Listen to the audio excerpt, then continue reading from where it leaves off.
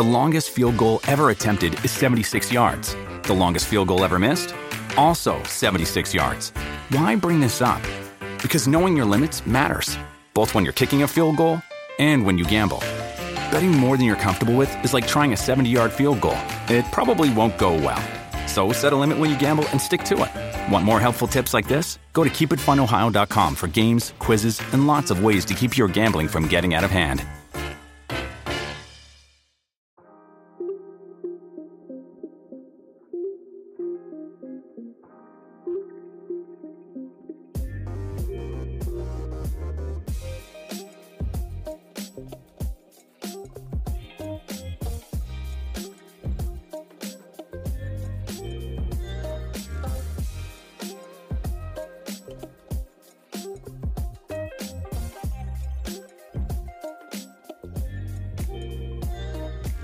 So today I've got a guy named David Richman on the show. I haven't had a guest in quite a while, so I'm really excited because David is quite the cool guy. He's got over 50 triathlons, including 15 Ironman distance triathlons, more than 50 runs longer than marathon distance, several 24-hour runs, an 85-mile run in Mexico during the summer, 4 consecutive marathons, and a solo 5,000-mile bike ride to write your book called Cycle of Lives, right? Yeah.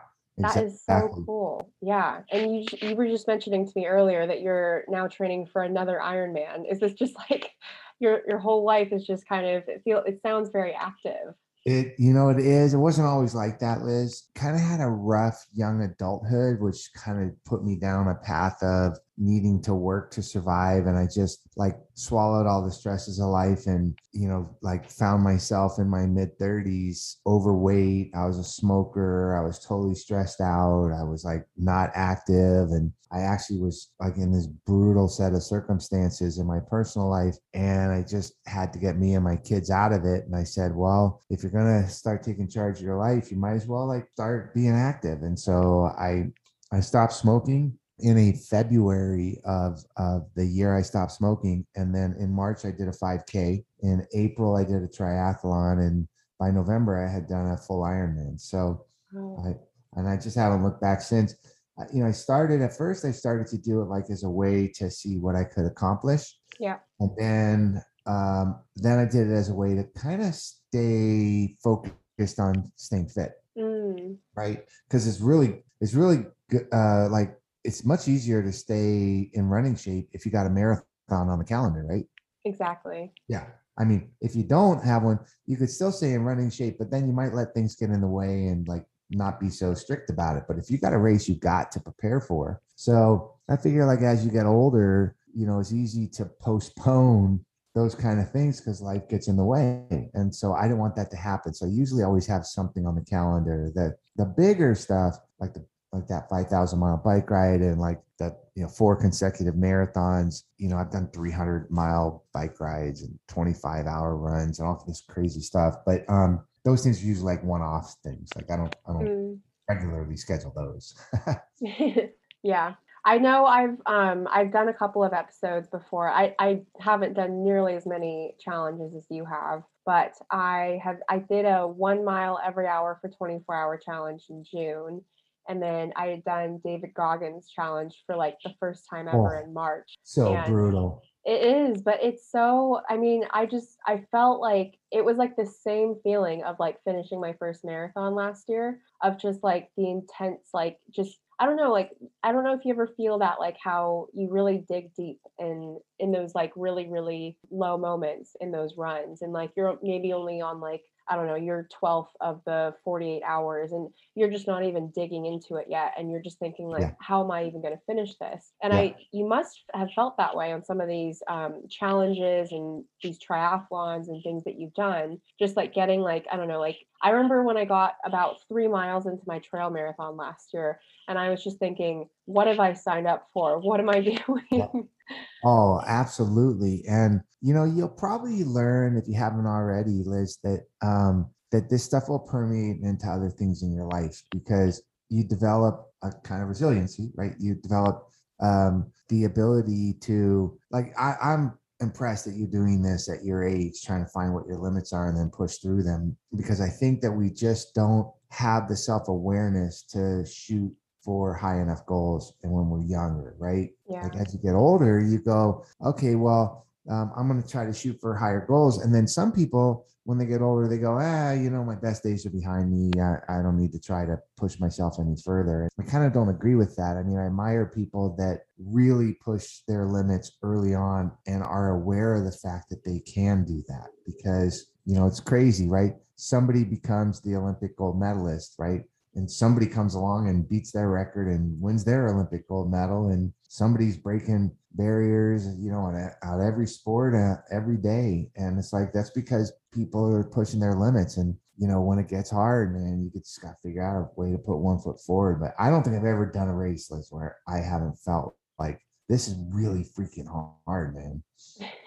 Yeah, I mean, I think you and I are a bit similar in terms of just stories of like how we've come to be where we are. But I think everyone goes through a bit of adversity in terms of like, you feel like you're not really getting the most out of life. And I know that I'm a little bit younger, but I think for me it just kind of got to a point of like, I know that there's more. I know that I can do better and I can be better. And I think just like wanting more for yourself, and like you said, definitely crosses over into other aspects of your life. And I think that there is such like a mental resiliency and mental toughness that is built from like these challenges and like, running long distances, cycling long distances. But I think, it obviously makes you a lot stronger, both mentally and physically, for the future. And it makes you stronger and able to tackle whatever may come your way in life. Yeah, for sure. When I did, I had done about maybe like 8 or 10 Ironmans and a bunch of 50-mile runs and other things. And coming from a place of never having done those things to having done those things in a very short period of time,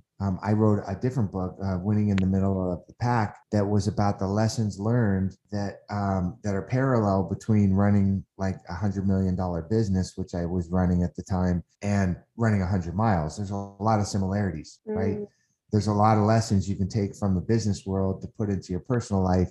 There's a lot of lessons you can take from your personal life to put towards endurance athletics. You can bring one lesson to the other, and they're pretty stark. They're pretty stark lessons, because when you are working on a project at work and you have to get it done by a certain deadline, that's kind of like you got to make the cutoff at the end of an Ironman, right? Yeah. Or whatever, right? Like you said, you're 3 miles in to a trail marathon. Like you got 23 miles to go. You better figure out a way to go to the finish line, unless you want to pack it up and go home. And you can't really do that very often in life and be happy about it, right? You got to figure out a way to get yourself to the finish line. And when you do, that definitely bleeds into other parts of your life. Definitely. Yeah. I know that I've got the London Marathon coming up here in a few weeks. It's on the 3rd of October, which feels like it's right around the corner, but it feels like this is only my second marathon that I'll be doing. And I know that I want to do like more marathons and triathlons. And, I eventually would like to train for my first triathlon next year, I think. But what sort of advice would you have for either like someone like me who's never done a triathlon and wants to do one,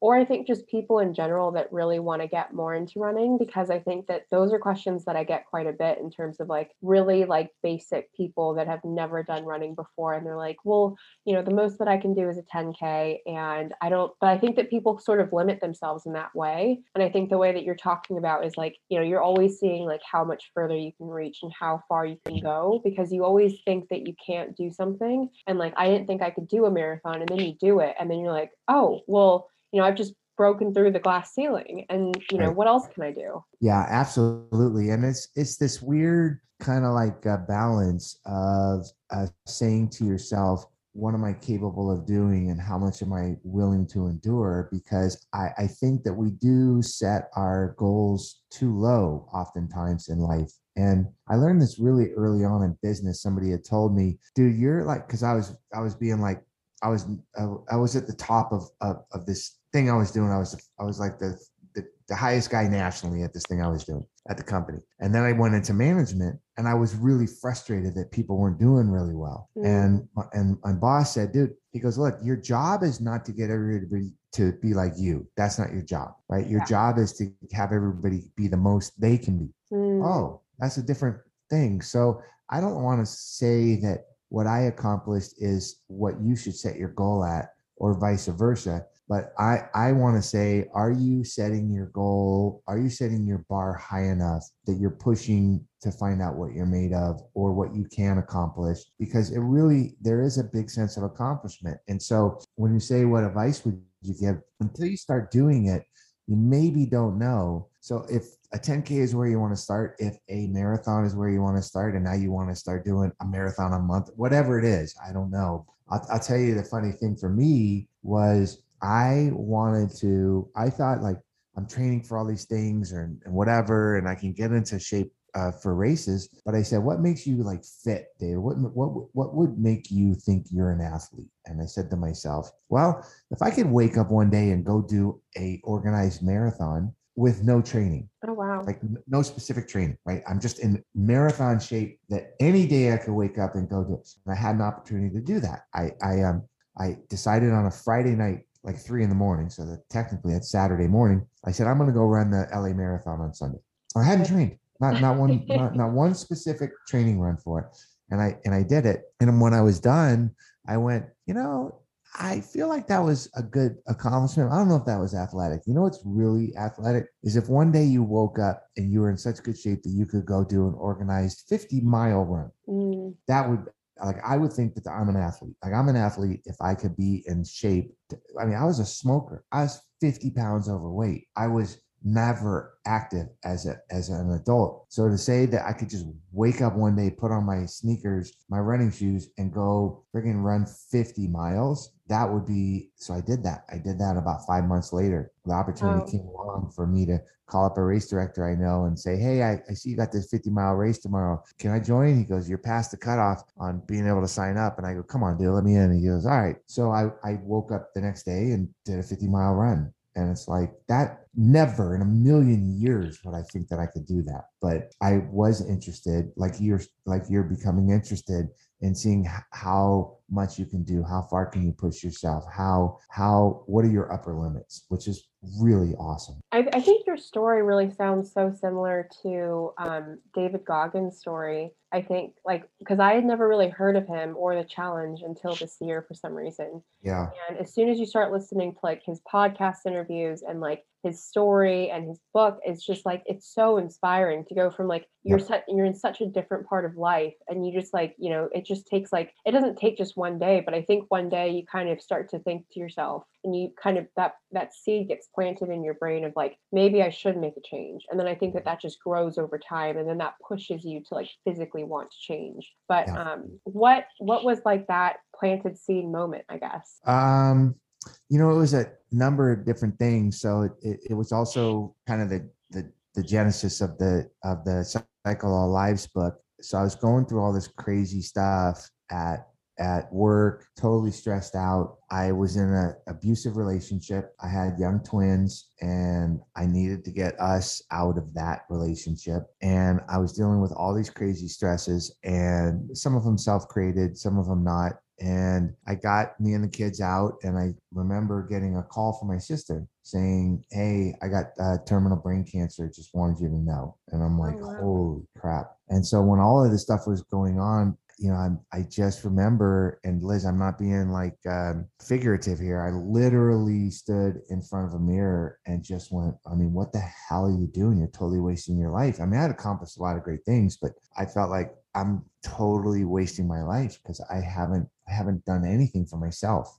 Like I accomplished things for myself, but not really. I did it because I thought it would make me a better kid or a better friend or a better employee, or it would get me some promotion, or it would make the person in my life happier or whatever. I never really did it because I wanted to say to the guy in the mirror, man, you're doing a good job for you. I never was aware of it. And so when I just at that moment, and I must have stood in front of that mirror for like 2 hours just staring at myself, which is a really hard thing to do. If you ever try to do it, man, it's really hard to have a face-to-face with yourself, a literal face-to-face with yourself for a couple of hours. It's hard to do. Yeah. And I just talked to myself and I said, what do you want to be? Like, what do you want? And like, that's what I said. I said, look, I don't want to be a smoker. I don't want to be stressed out. I want to be somebody that's active. I want to be somebody that's healthy. I want to see if I can become athletic. I want to be a good example for my kids. I want to do these things. And then I just said, well, then just start doing them.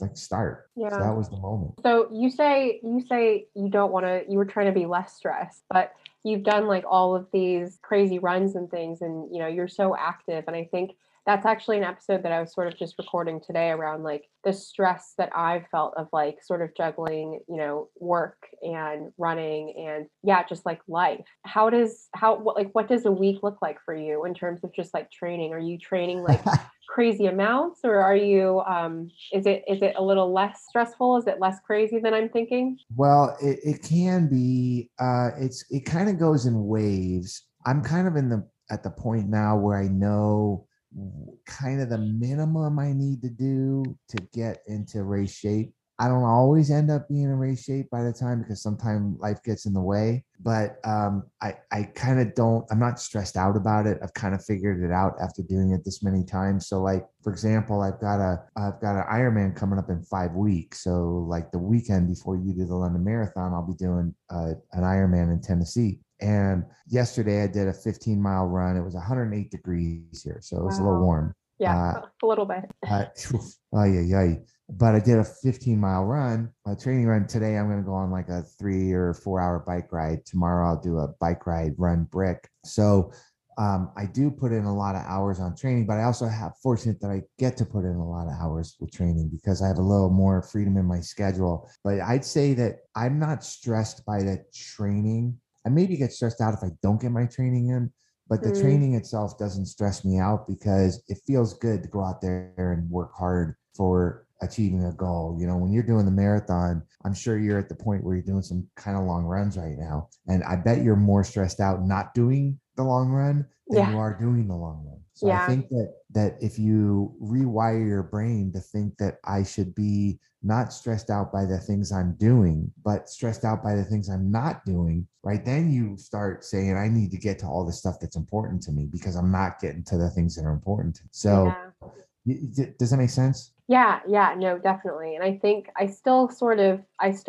harness that thought and like that rewiring of, or I guess that wired thought of like, I love starting my mornings with, running. And that's just been my thing. And I it's hard to sort of find anyone at work to really relate it with. And it's, I'll come in on a Monday. I came in this past Monday and was like, people are talking about their weekends. And I'm like, yeah, I did 17-mile run on Friday and then relay on Sunday. And people just think that you're so crazy. But I think something that, I think it was David Goggins, I keep going back to him, but I think he spoke about how, when people look at you and think that you're crazy, it's just because those people have such a limit on their life in terms of like what their goals are, what they'd like to achieve. And I think it's so different. And I think looking at, someone like you and like your story around how you cycled like thousands of miles to get all of these stories from the 15 different people. I think that like that is so much more meaningful than having like some sort of a career to aspire to in terms of like a position or a salary. I think it's what sort of a legacy are you going to leave behind, and what do you want to do that is like truly meaningful in life? It's a hard thing to figure out, right? But I go back to this idealism of we just don't set high enough goals, and there are a lot of people that do, but there are a lot of people that don't, and I'm not sure what that key is to unlock the thing. For me, it came out of stress, right? It came out of just like this horrible situation that I was in, and just this like moment of clarity going, man, like life is short, man. Your sister just told you she's gonna die from cancer, right? You just left an abusive relationship. You got kids you got to be healthy for. Like, what the hell are you doing, right? And so that was the key that unlocked it. But again, I think that once you start trying to push yourself, like, what am I capable of? Maybe you cannot go out and run fast enough to be able to collect a gold medal. Maybe you cannot be on the podium of every race that you enter, or any race that you enter, but it doesn't matter, right? Just the thing is, are you doing the most that you can do? Are you doing the best you can do? There's a great quote from the founder, one of the founding athletes of Ironman. Okay, because they kind of just accidentally came up with the race, right? One cyclist said, "Hey, cyclists are the best athletes," and swimmers were like, the swimmers are like, no, swimming's it.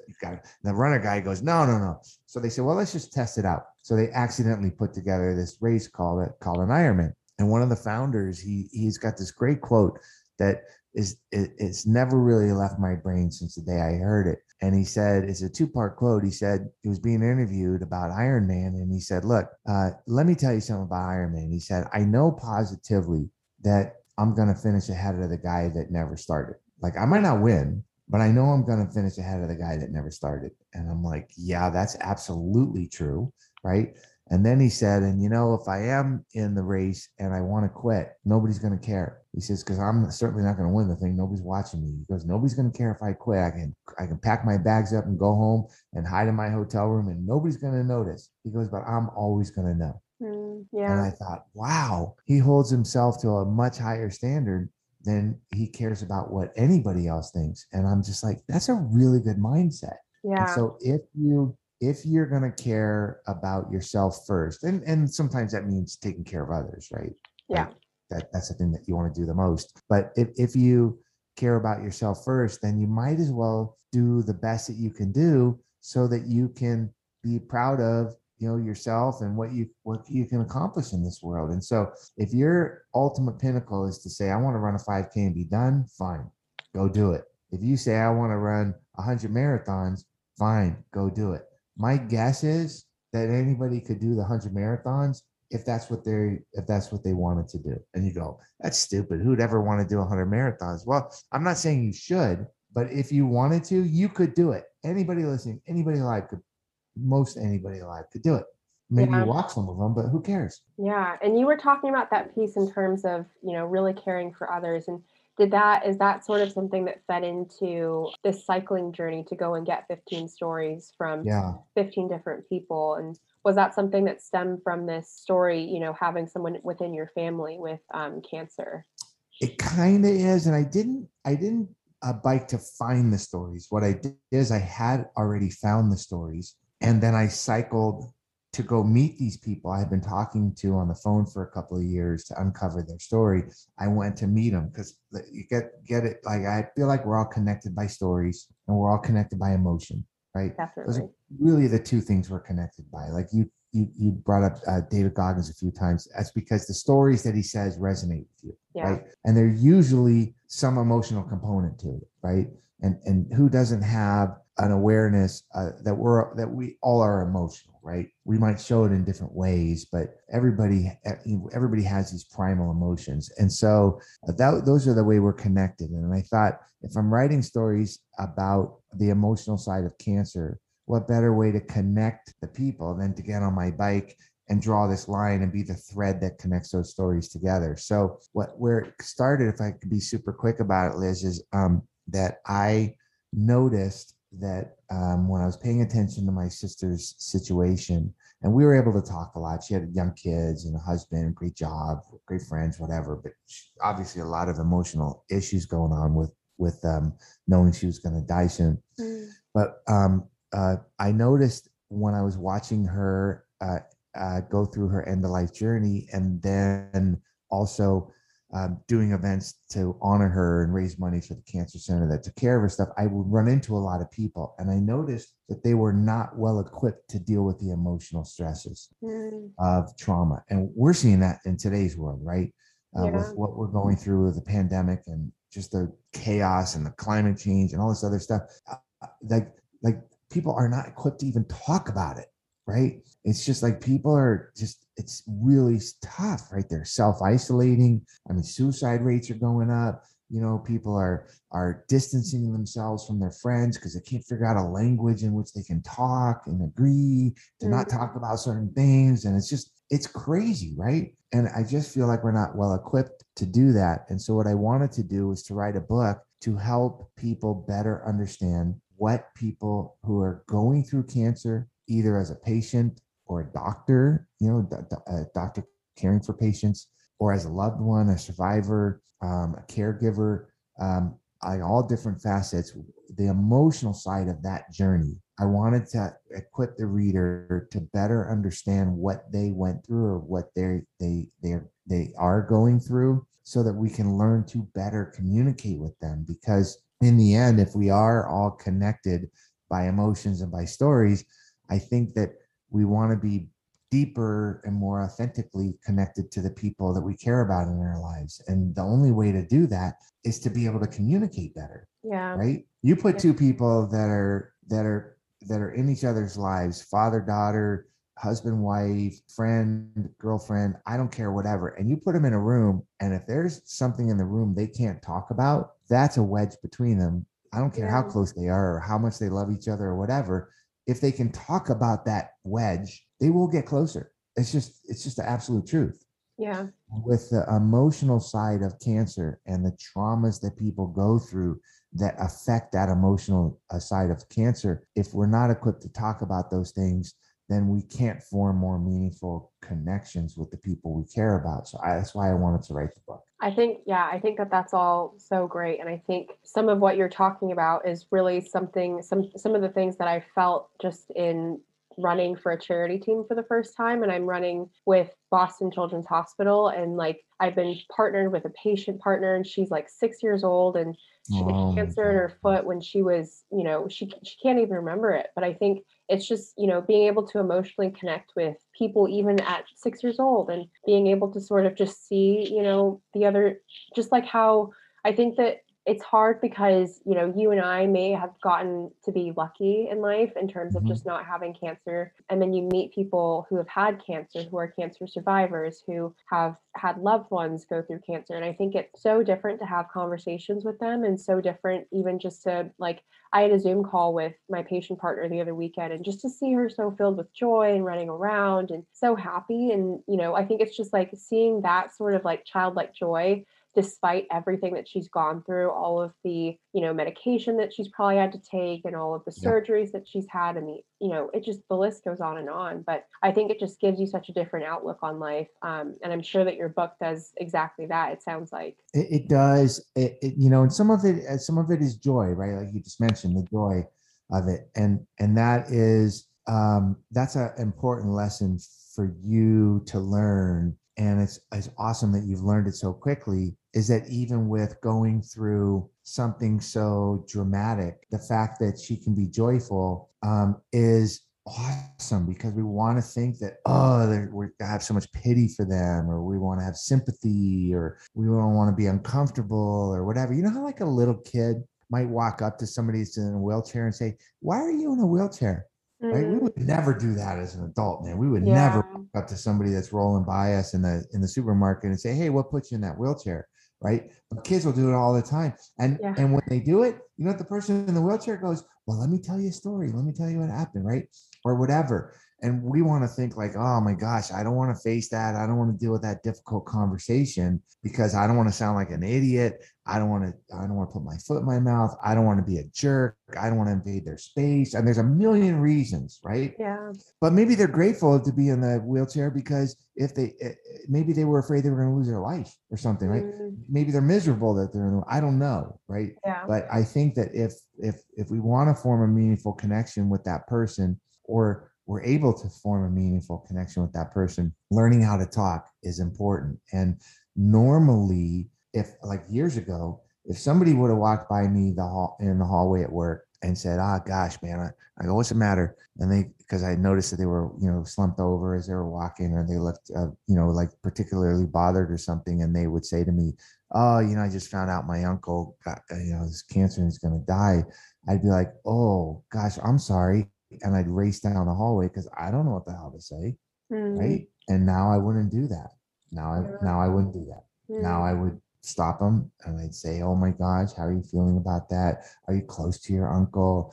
Oh my gosh, are you going to be able to visit him before? Is it for sure that serious?" You start having these conversations, and it allows people to explore and spill out the emotional stuff that is inside of them. And who doesn't have that? It's just whether or not we feel safe to be able to connect with somebody about that stuff. And the fact that you're doing that with this little girl, and maybe the effect it might be having on her caregivers, on her parents, or whatever, is awesome. I mean, it's really, really awesome. And it's not something that is very easy to do. That's for sure. Definitely. But I can't imagine having, I think it'd be so interesting to go and sort of meet those 15 people that you met with for your book and hear those stories. And I think it probably was something, one thing to hear those stories, but another to sort of write them all down and sort of, put them all together into one book. That'll be my last question. But what was that?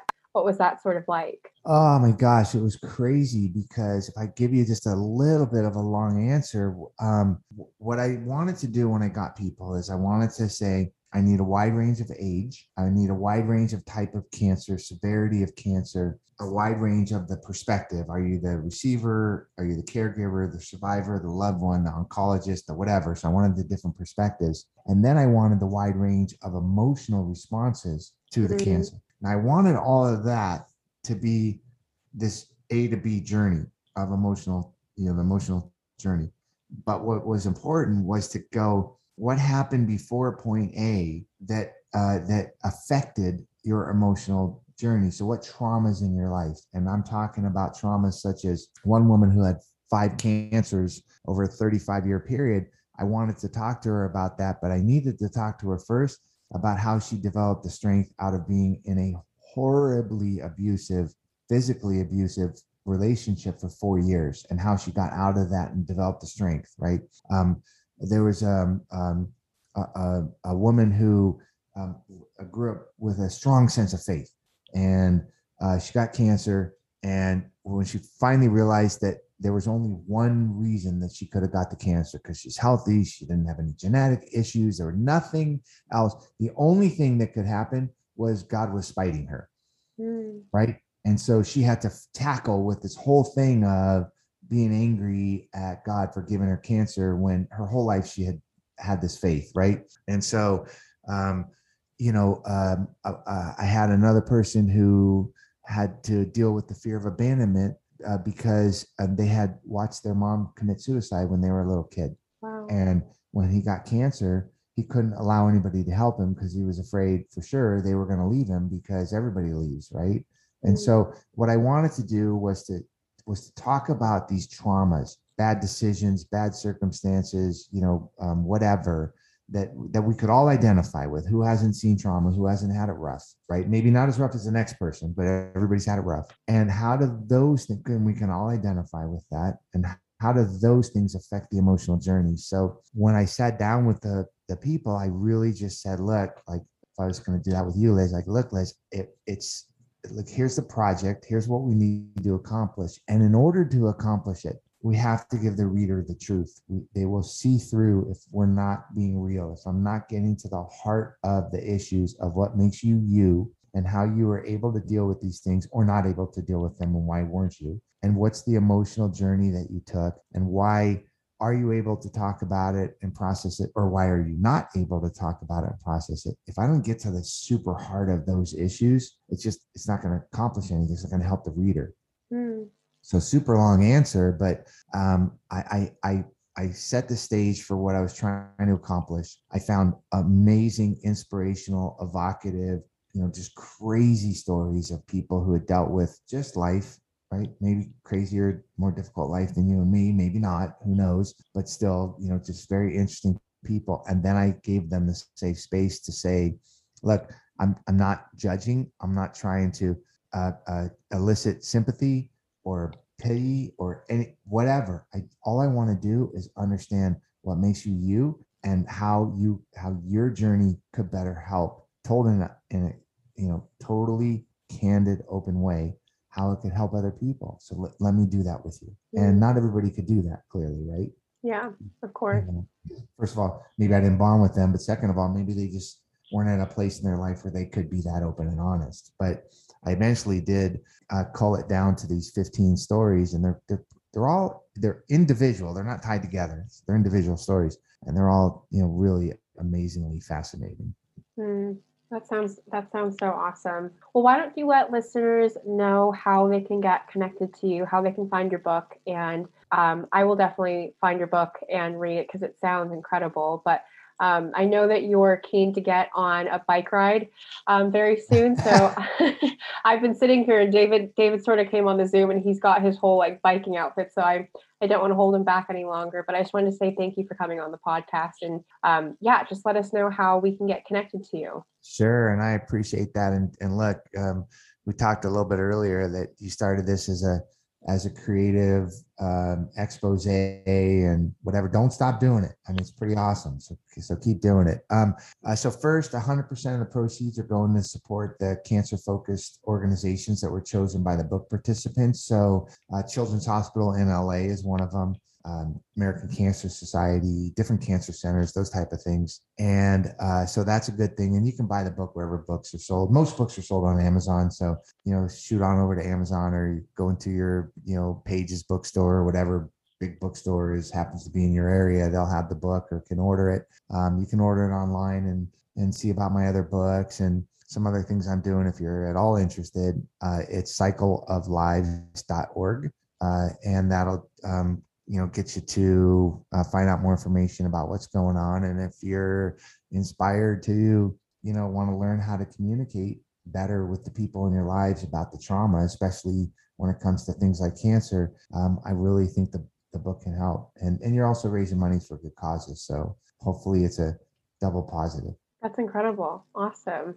Well, thank you again so much for coming on the podcast. It's been such a great conversation, and just so many different conversations, but just, really, really great insight and really great chat. Nice. Well, you're welcome. And I'm looking forward to you breaking your PR.